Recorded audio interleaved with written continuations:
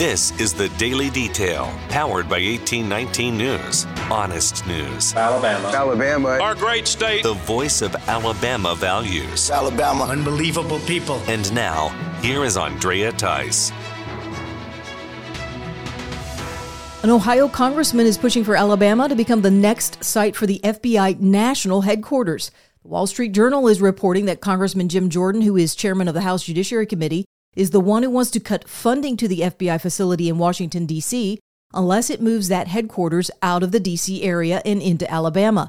The FBI is currently seeking to move its headquarters from the downtown area of D.C. to the suburbs. It would be closer to the Quantico, Virginia training facility there. There is a current site that has been built in Huntsville for the FBI that has 860 employees and is expected to only grow larger. The FBI has had a presence in the state for over 50 years. However, the FBI leadership in D.C. is very much opposed to this move, as well as Congress making any budget cuts to their operational costs. The Alabama Department of Transportation is holding a conference in August at the very same time that ALDOT Director John Cooper will be in court to face harassment charges. The 82nd Annual Southern Association meeting of state highway and transportation officials will get underway on August 5th through the 9th. The conference will take place in Mobile, which is a region where there's been a huge bridge controversy emerging this year, which includes the Baldwin County Bridge Company and ALDOT, as well as Director Cooper. The bridge company is suing both ALDOT and Cooper for seeking to construct a competing toll bridge in that area. Cooper is also facing charges of threatening a neighbor at property in Lake Gunnersville. The bench trial in that case will get underway on August 2nd, so it's not clear whether Cooper will be in attendance for this conference the entire time. Cooper did put out a video to promote the event and praise the city of Mobile for its attractions and amenities. An Amber Alert in Alabama has ended well, but not without some questions still remaining. On Monday night, the alert went out for 9-month-old Harlow Darby Freeman. The baby was asleep in a car seat inside a Lexus SUV that was presumed to have been stolen from a driveway while the father had run inside a friend's home for a moment. An overnight search ensued, and the baby was reported to have been found alive and well on Tuesday morning. What we're now finding out is that the SUV was not stolen, but apparently either rolled down a hill from the friend's house or was driven down the hill from the friend's house.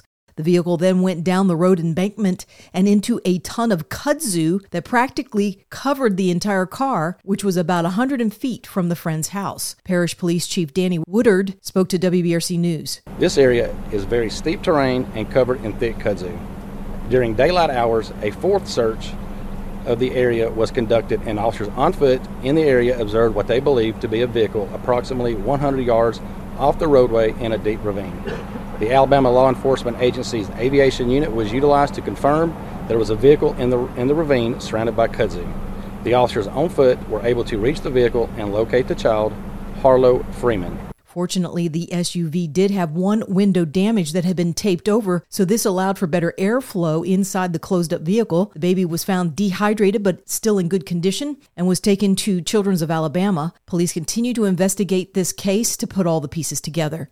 An 8-year-old boy has been arrested in Montgomery after a vehicle chase on Tuesday in which the young boy was at the wheel of the car. Officers were called to an armed robbery on Fairview Avenue and found that a vehicle had been stolen. A witness to the whole incident spoke to WVTY News about the actions that he took in order to help police find the car. One of the main reasons I called the police, of course I was going to call them anyway because I had their license plate, but whenever I realized it was a little boy, I knew I had to follow him and make sure that no one got hit and that he got caught because don't want him driving all over Montgomery, causing more accidents or hurting himself or hurting other people. Police then found out that the boy was driving the car and in possession of a firearm.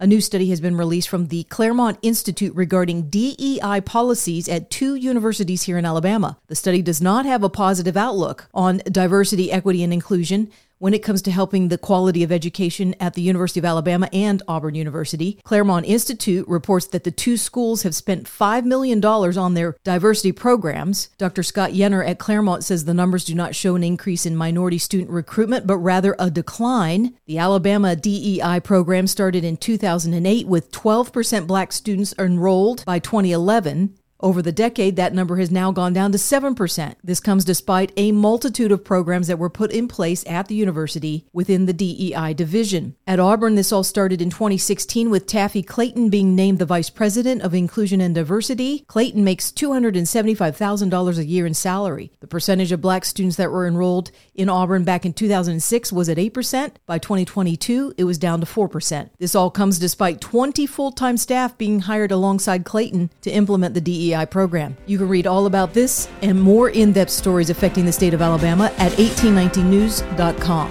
In national news, President Joe Biden is still in Lithuania for a NATO summit. Biden apparently skipped out on a Tuesday night dinner and went back to his hotel room early. U.S. officials say that was in order for Biden to get ready for a big speech at the summit. Meanwhile, as the president is overseas, Axios news site has released an article about Biden and his notorious temper behind closed doors with White House staffers. The article details out the various profanities that Biden likes to scream at his aides behind closed doors. Axios spoke with one administration official who said no one is safe from Biden's temper. Therefore, many will not enter a room alone for fear of being the sole recipient of his wrath. The article also quoted from former press secretary Jen Psaki, who claimed that having Biden yell at an aide was only a sign that the person was trusted by the president.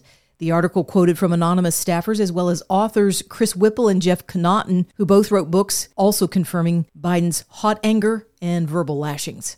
House Democrats and at least one Republican, Matt Gaetz of Florida, are seeking to stop Joe Biden from authorizing the transfer of cluster bomb munitions from the U.S. to Ukraine. Biden talked about this decision during an interview with CNN on Sunday. There has been a long-standing disapproval of these types of munitions since they release smaller particles in the explosion and often have a delayed and random detonation time that cannot be anticipated when it comes to the impact on civilians. Several Democrats are introducing an amendment into the U.S. House that would be attached to the 2024 National Defense Authorization Act and would ban the munitions from being transferred. Congresswoman Sarah Jacobs of California sponsored this amendment, saying the Russians are already using the horrifying munitions, and the U.S. should not cede the moral high ground by criticizing the Russians' actions and then sending the very same things over for Ukrainian soldiers to use. Republican Matt Gaetz has offered to make this a bipartisan effort by co-sponsoring the amendment. He says it's an opportunity for both parties to take a stand against the warmongering Bidens. Gaetz says there will be children who lose their limbs and their family members, all because of Joe Biden's decision, if Congress does not take action. And Donald Trump has not stayed quiet on this latest announcement from Biden. Trump condemns the idea of sending cluster munitions to Ukraine, while former Vice President Mike Pence and former South Carolina Governor Nikki Haley are all on board for the move. Trump says that Joe Biden should not be allowed to drag the U.S. further towards World War III by sending these munitions. He says Biden should be trying to end the war and the horrific death and destruction that has already taken place. Trump also referred to the interview with Biden in which he referred to the U.S. military running low on regular ammunition. Trump called that a great breach of classified information, and he says it's causing our enemies to salivate.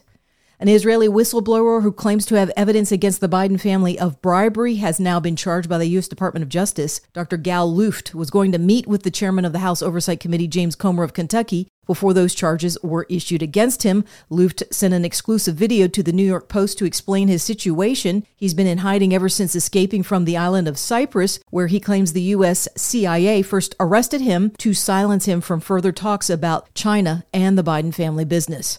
I, who volunteered to inform the U.S. government about potential security breach and about compromising information about a man vying to be the next president, am now being hunted by the very same people whom I informed and may have to live on the run for the rest of my life.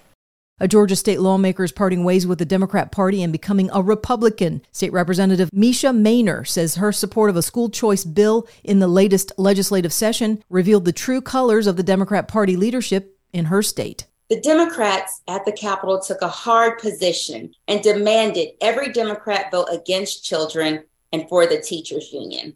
I voted yes for parents and yes for children, not failing schools. Some of the schools I represent have a 3% reading proficiency, or children can't do simple math. So I have a few colleagues upset with me to the point where they are giving away $1,000 checks to anyone that will run against me. I don't agree with this. I'm not backing down, and I'm actually just getting started. You're listening to The Daily Detail from 1819 News.